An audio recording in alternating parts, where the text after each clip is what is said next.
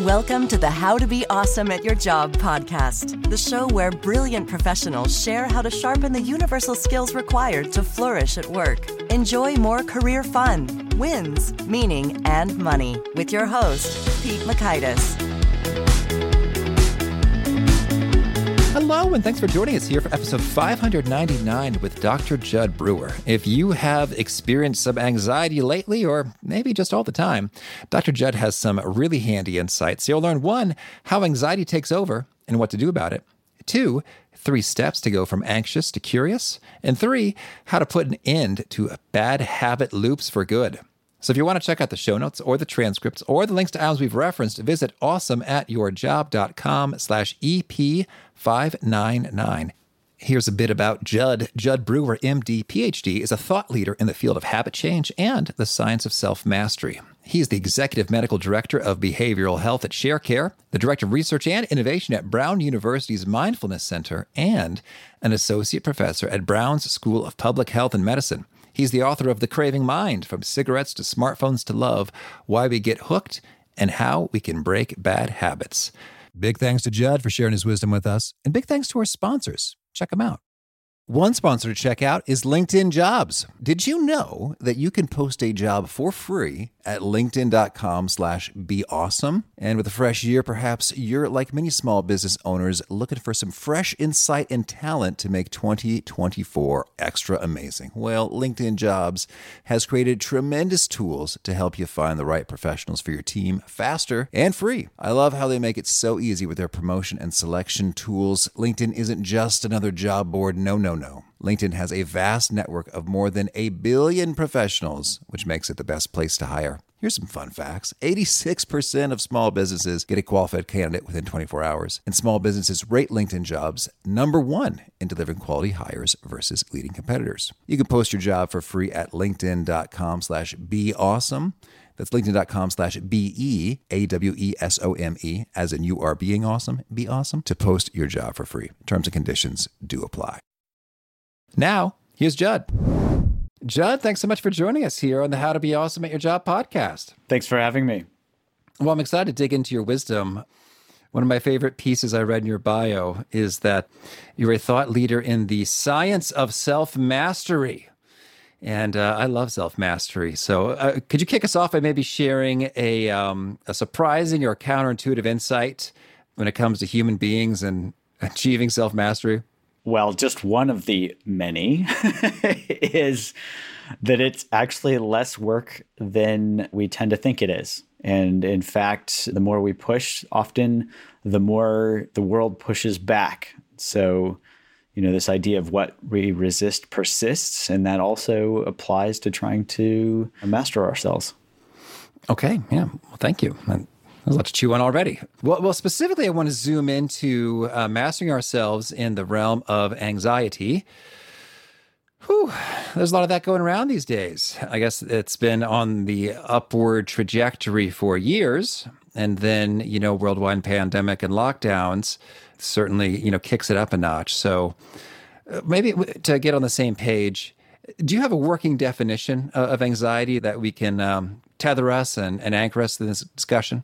Yeah, I think a very simple one is kind of fear of the future, basically, or relating to worry. There's an official definition, that I'm terrible at remembering things, but basically, it's like worrying about something with an uncertain outcome or something in the future. Okay. Well, then it sounds like we all do some of that. And to some extent, maybe we need to do some of that. And feel free to correct me if I'm off base here.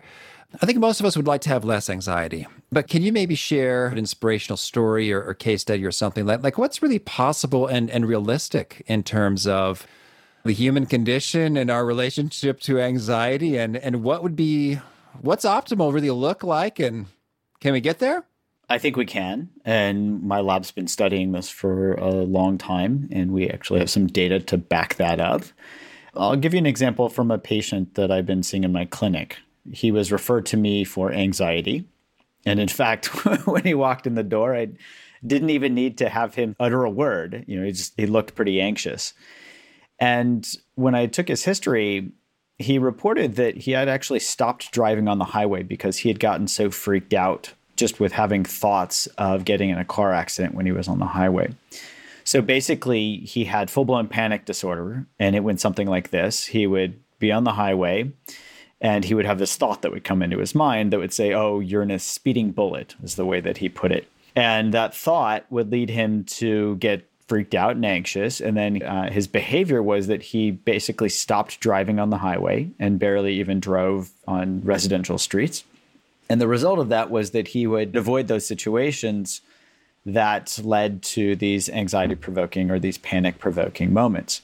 Now, not only did he have panic disorder, but he also had what's described as generalized anxiety disorder, where he was basically anxious all the time. It didn't have to be just when he was on the highway. So he had both panic and generalized anxiety disorder.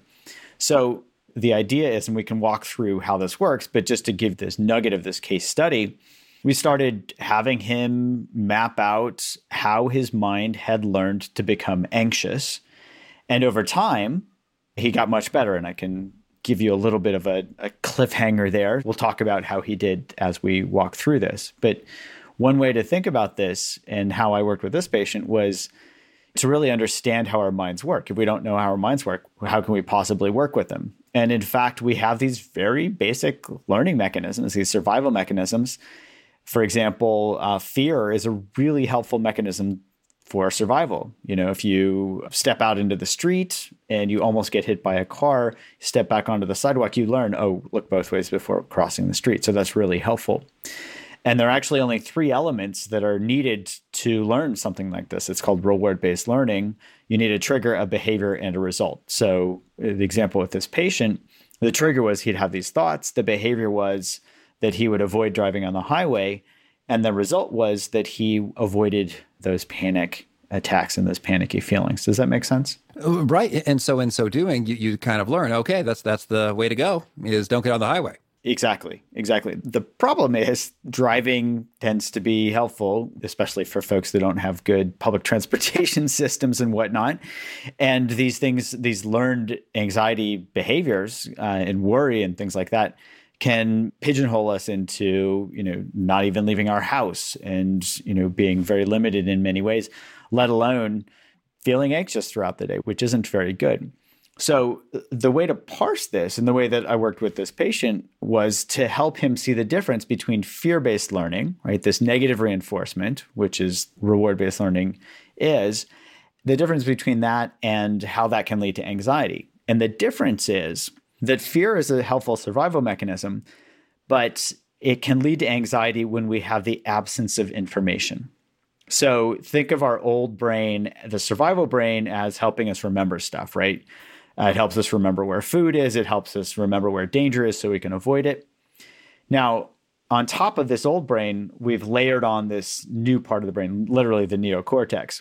And the neocortex helps us think and plan for the future, but it needs information in order to do that. It takes past instances and scenarios. It takes current information and it kind of extrapolates into the future. But if we don't have accurate information, it just starts spinning out in these worry thoughts like, oh, this could happen. Oh, no. Oh, this could happen. This could happen. This could happen. Because that uncertainty, there are a bunch of different scenarios that pop out. And what that leads to is anxiety. So fear plus uncertainty equals anxiety. Fear by itself isn't a problem. Uncertainty by itself isn't a problem. But when you mix those two together, you get anxiety soup. Oh, all right. Well, so now if we zoom into the pandemic right here and now, I'm curious, are we doing some fear-based learning of some particular things? You're also an expert in habits. Are there maybe some bad habits that we might be fear-based learning and reinforcing right now? What are they? Yes. So we've certainly seen this most prominently, I would say, and I pay attention to addictions and things like that because I'm an addiction psychiatrist. Drinking, for example, in society has gone up a lot. People are stress eating more. They're anxiety eating more. Social media use, especially people getting glued to their news feeds, has gone up. And so here, with all this uncertainty, right, there's more anxiety. And with that anxiety as a trigger, people are going to these things like drinking alcohol to make them feel better or going into the news feeds to try to get information. Because information itself is kind of food for our brain. It helps us plan for the future. Okay. Well, and so, I can see how that could be problematic in terms of if you're eating more than you need to, then you'll at risk of becoming more overweight or obese, drinking more, the natural consequences, and then the news feed in terms of like addiction to distraction. Yeah, not bad news. So what should we do? Well, the newsfeed in particular is kind of like a casino. So if you think of reward-based learning, and the most potent form of reward-based learning is called intermittent reinforcement. So think of a casino, and the casinos have dialed in this formula for their slot machines so that the slot machines only pay out at a certain schedule. And that schedule, you don't know when it's going to happen. Otherwise, we'd all win and the casinos wouldn't make money. So they dial it in so that you don't know when you're going to win, but you win basically randomly. Well, the same is true when people go on the news right now. You know, they check their news feed, nothing new. And then suddenly, bam, big news article hits. Dopamine spritzes in their brain and they say, whoa, wow, I should check the news more often. So the news right now is just like a slot machine. I just want to highlight that. You know, it's funny. I've been thinking more and more that I should check the news less often because I guess I'm call it self-awareness or a good week vacation in the nature. But it's like it so rarely pays off. I guess what I'm looking for is I'd like some hope. You know, hey, we got a treatment. We got a vaccine. You know, I'd like something rich and interesting to tickle my brain like, I've never thought about that situation or that reality for people. And how about that? I'm quite intrigued and fascinated to dig in and learn more. And I'm satisfied in the sense that I've had a pleasant learning. I very rarely get any of that. When I go to the news, it's sort of like, oh, yep, COVID's still happening. And politics are still happening. Okay, I guess I'm all caught up now. Yes. Well, you're actually hinting at what we can do about this. Oh, do tell. Yeah, I think of this as a 3-step process. The first is understanding how our minds work, right? As I mentioned earlier, if we don't know how our minds work, we can't possibly work with them. So just like my patient, well, I'll give you an example. So the patient that I described earlier, the instruction I sent him home with was to simply map out habit loops around anxiety, right? Just start there. What are the triggers? What are the behaviors? And what are the results? And once he could start to map these out, then he could start to work with them. So for example, he came back, I think it was 2 weeks later, and he actually looked much happier than when he first came to see me. And he couldn't wait to tell me something when he sat down in the chair. And I said, what's going on? And he said, oh, I lost 14 pounds. So this guy was very, very overweight. And I looked at him kind of puzzled, and he said, because I was thinking we were going to talk about anxiety. And he said, well, I mapped out these habit loops and I realized anxiety was triggering me to eat, to, stress eat. And that was actually not making me feel any better. So I stopped doing it.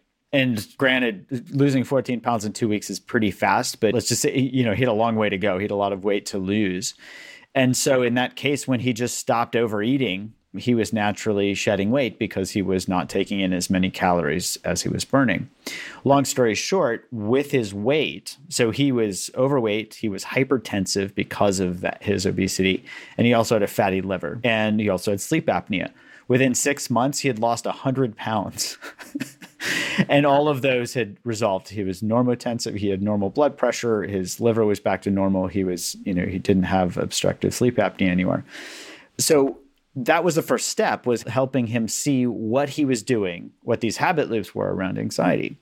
So that's first step, map out these habit loops. What's the trigger? What's the behavior? What's the result? The second step is to see very, very clearly how rewarding or unrewarding this behavior is. There's a lot of science. This goes back to the 70s. There were these two researchers called Rescorla and Wagner who had this reward value curve where basically what they determined was, based on previous rewards, how rewarding a behavior was in the past, you're more likely to repeat it in the future. If it's rewarding, you're going to do it again. The problem is that we tend to lay down behaviors as habits and we don't pay attention to the reward value. For example, I work with a lot of people who want to quit smoking.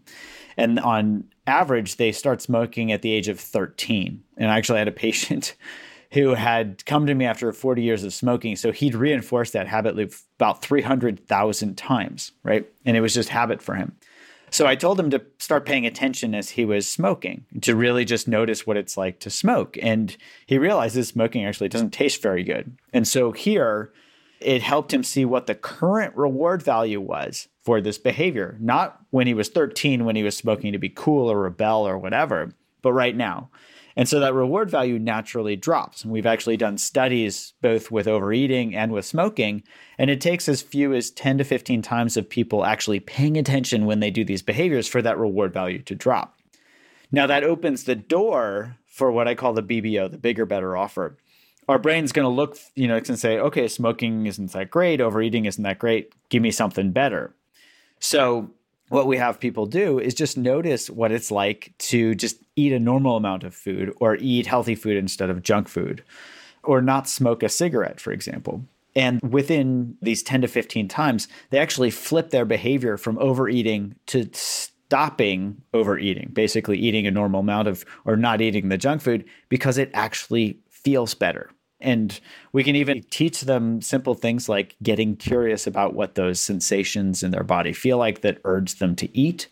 And that curiosity itself is a more rewarding, quote unquote, behavior. It's an internal behavior than getting caught up in a craving or getting caught up in worry. I remember working with a patient. We have this app-based mindfulness training for anxiety. Actually, we did a couple of studies where we got a close to 60% reduction in these generalized anxiety disorder scales. She talked about when she started to get anxious, just getting curious about that anxiety itself, and that it flipped into, curiosity feels better than feeling anxious. And then it became habitual for her to, whenever she noticed anxiety starting to come up, that she would get curious about it instead, and then the anxiety would go away. So that's really the step 2 and 3. Once we've mapped out these habit loops, step 2 is really noticing how unrewarding the old behavior is, which then opens up that gap to find that bigger, better offer. And the bigger, better offer can be awareness itself, curiosity. Oh, what's it like when I have an urge to eat? Can I get curious about that? Oh, that curiosity itself feels pretty good.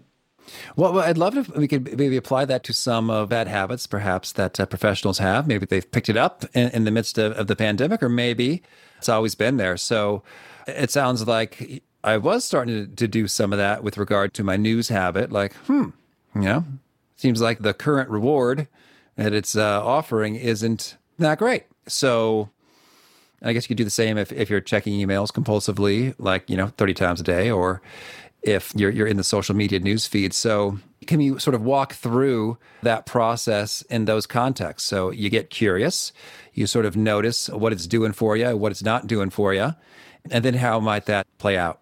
Yeah. So how about this? I've been seeing a lot of people comment on how they are really struggling with procrastination right now. Okay.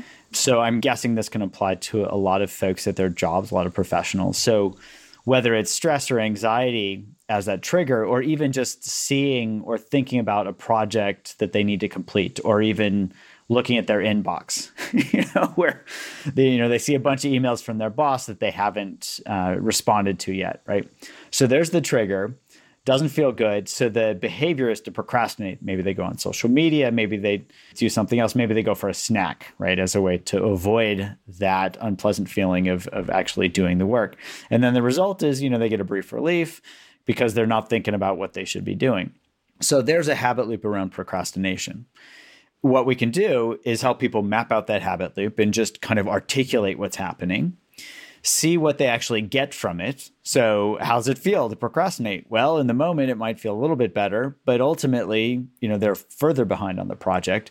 They might feel guilty for going and eating food when they weren't hungry, or checking out, their social media feed, or looking up cute pictures of puppies on Instagram, or whatever it is. And then they realize, oh, this isn't actually that great. And then I have them compare what that procrastination habit feels like to actually turning off their email alerts and their phone and just taking an hour and just doing a deep dive into work. Nobody has ever said to me, it feels terrible to be focused. It feels terrible to get work done. It actually feels very good. So here, just being able to compare what procrastination feels like compared to being focused, it helps people shift from that procrastination habit into getting work done. Now, notice how this didn't take any willpower. It really just takes the power of observation, awareness. Oh, what's this feel like compared to, what does A feel like compared to B? And if they can see the results of each of those very clearly, their brain does the work for them through this reward valuation system. Well, that's great. Sounds easy. I'm guessing it's not, in practice, quite so easy of an experience because at least a few times, you're still going to feel the urge, whether it's smoking, eating, email checking, even after you've sort of observed and say, you know what, this doesn't pay off so well. The alternative is better.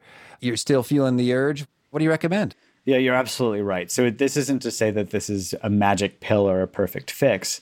Especially when those urges feel very uncomfortable, our natural inclination is to do whatever we can that can make that urge go away the fastest. If it's an urge to smoke a cigarette, we quickly go out for a smoke break. If it's an urge to check our social media feeds, social media is set up to decrease the barriers to entry so that we will quickly, hop on social media. So that's really important to understand is that, they've basically greased the skids to make it very easy for us to perpetuate these old habits.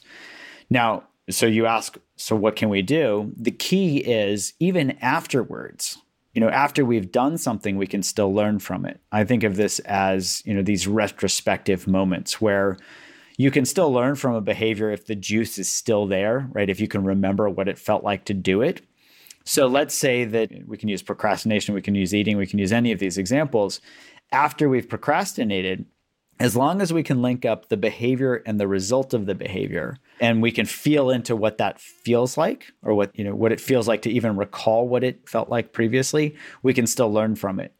I think it's important to highlight that reward-based learning isn't based on the behavior itself. It's actually based on the result of the behavior. That's what drives future behavior. So the trigger isn't that important. The behavior itself isn't as important as how rewarding the behavior is.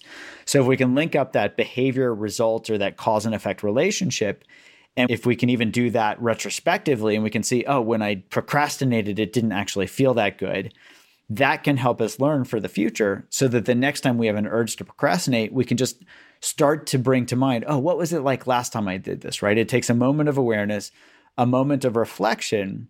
And the more we can do that, the more that opens that gap between habitual reaction and kind of an aware response. Does that make sense?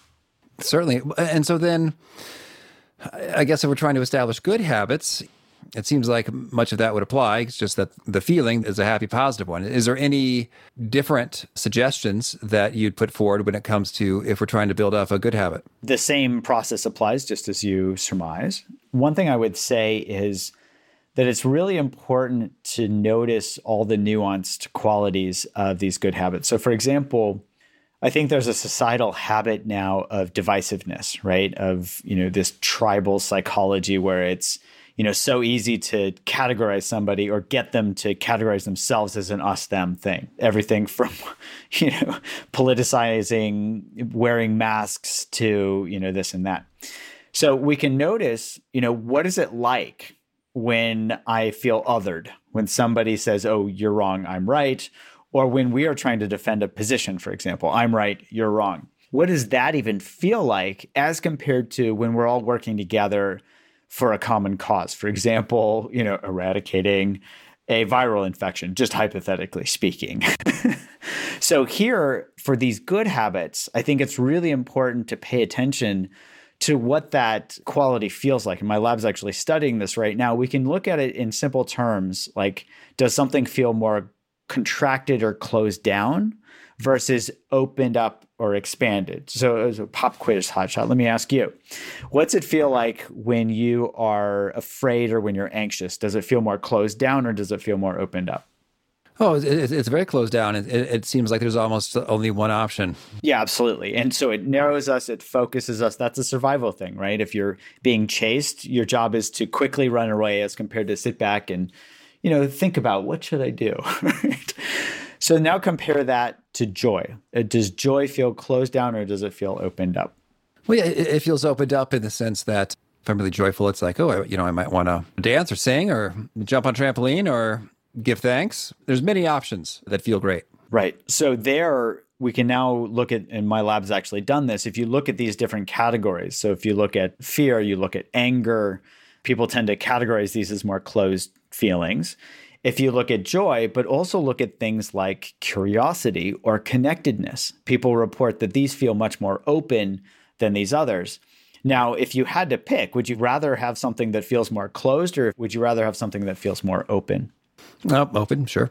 Yeah. So our brain actually has these already lined up in its natural reward hierarchy. We'd rather do things that feel more open than closed. Now, the reason that I bring all this forward is that we can start paying attention to things like, well, what's it like when I'm fighting with somebody on the internet or, with a family member? What does that feel like compared to when I'm really listening, like deeply listening, wanting to understand their perspective? Which one feels close, which one feels open, and which of those categories actually feels better? If we simply pay attention to those things, we'll naturally move toward these quote unquote good habits. I think of connectedness, working together as a good habit. It's probably the way that we will survive as a species as compared to divisiveness. So if we look at those and we just pay attention to how does something feel, does it feel closed versus open, that can actually help lead us in the direction of these good habits simply through paying attention to the results of those behaviors. Okay, lovely. Well, tell me, is there anything else you want to make sure to mention before we shift gears and hear about some of your favorite things? No, I just want to highlight, I think of curiosity as a superpower. And I'll mention this and just kind of bring the circle to a close around the patient that I mentioned at the beginning. So I talked about how we taught him to pay attention to understand how his mind worked, to notice how unrewarding, for example, stress eating was, and then what the results of these behaviors were versus, different behaviors. He lost 100 pounds. But ultimately, over the course of about 6 months, and I kid you not, I remember I was teaching a class at our School of Public Health at Brown University, which is on South Main Street. And this guy pulls up to the curb in his car and rolls down the window. It's my patient. And I look at him kind of confused, because this is a guy that was struggling driving anywhere. And he says, "Oh, yeah, I'm an Uber driver now." Oh, right. So here's an example when somebody really learns how their mind works, they can really learn to master it and move from, overeating to losing a bunch of weight, and move from full-blown panic disorder where they can't drive to literally becoming an Uber driver. Beautiful. Well, now could you share with us a favorite quote, something you find inspiring? One immediately that comes to mind is Dorothy Parker, where she says, "The cure for boredom is curiosity. There is no cure for curiosity." And how about a favorite study or experiment or bit of research? I'll give you one favorite study recently, where there was a group at UCLA where they were studying adolescents who were shown their own Instagram feeds, and they were measuring their brain activity as they were viewing their own Instagram feeds. And the only manipulation they made in the study was how many likes each picture got. And so they could look at the difference in brain activity between a bunch of likes and a few likes. Long story short, they found that when adolescents got a bunch of likes to their Instagram pictures, that their reward centers in their brain lit up, the nucleus accumbens, which is the same network of brain regions that gets activated with every known drug of abuse, alcohol, cocaine, heroin, tobacco, all this. So Instagram seems to activate these reward centers. And at the same time, they were activating these self-referential networks, this default mode network, in particular, the posterior cingulate cortex. And so this study was one of the first that I know of that actually linked reward and basically thinking about ourselves or something to do with ourselves. And so I thought that was absolutely fascinating. I wrote about it in my book, The Craving Mind. Yeah. Well, I don't want to say anything negative about quote unquote influencers, but sometimes I just get a little bit of that impression that, you're really into yourself and it's not so appealing. And now I understand in some ways, hey, it's a business model and, they've got sponsors or whatever and it's the game and the business they're in. But sometimes that just seems to kind of come across and it sounds like there may be some scientific evidence that it could be a real thing. Yes. And I think people can get lost in it, just like any addiction, basically. Somebody's so lost in, their own persona or whatever, especially if they're receiving a bunch of rewards, monetary or whatever, that it's hard to step back and get a greater perspective. I would think of YouTube really should be named MeTube, because that's what it's all about is getting that one video to go viral. And how about a favorite book? In terms of novels, I think my favorite one is The Art of Racing in the Rain. Okay. And a favorite tool, something you use to be awesome at your job? Awareness. Does that count as a tool? Oh, sure. Yeah. And a favorite habit? Being curious. And I'm curious, when it comes to the habit of being curious, are there particular go-to questions you ask yourself that spark that up and get it going? There's a particular mantra I use. Don't ask me how to spell it, which is basically, And I like that because it drops me into my direct experience rather than getting lost in my head. You know, what's so funny is that it's like mantra, I think is the word for it, because almost just like if you sing something or you do a little dance, it's hard to feel all that bad. Like the action itself produces an emotional response. And I think, it falls right in that same category. So thank you for that. And how about, is there a particular nugget you share that you're really known for? People quote it back to you frequently? The linking this habit loop to reward-based learning is something that people bring back to me pretty frequently. And the emphasis on curiosity as a superpower is something that I hear reverberating a lot in my teachings. And if folks want to learn more or get in touch, where would you point them? I have a website, drjudd.com, DRJUD, and also a YouTube channel, same name, DRJUD. Okay. And do you have a final challenge or call to action for folks looking to be awesome at their jobs? I would say challenge yourselves to step out of your comfort zones and really embrace uncertainty so that we can move into growth zones rather than panic zones. All right, Judd, this has been a treat. I wish you all the best. Thank you. Thanks for having me. I think the thing that's going to stick with me the most from Judd is a noise. I don't know if I've ever been able to say that about a guest before, but it's simply, And it just right now, as I say it, curiosity is just instantly sparked within me. And I love those quick tricks that can make a change immediately. And with that curiosity, you've got all sorts of great benefits. So cool stuff from Judd. Again, the show notes, the transcript, the links to items we've referenced are at awesomeatyourjob.com/EP599. If you haven't already, I hope you'll push subscribe so you get new episodes of the show automatically. Handy stuff. Hope to catch you next time. And peace. Thanks for listening. To get the most out of the show, we recommend 2 key things. First, check out the extra resources at awesomeatyourjob.com. You can find this episode's transcript and links, as well as the perfect episode for your situation. You can search the full-text transcripts of hundreds of episodes or explore episodes tagged by topic and competency covered.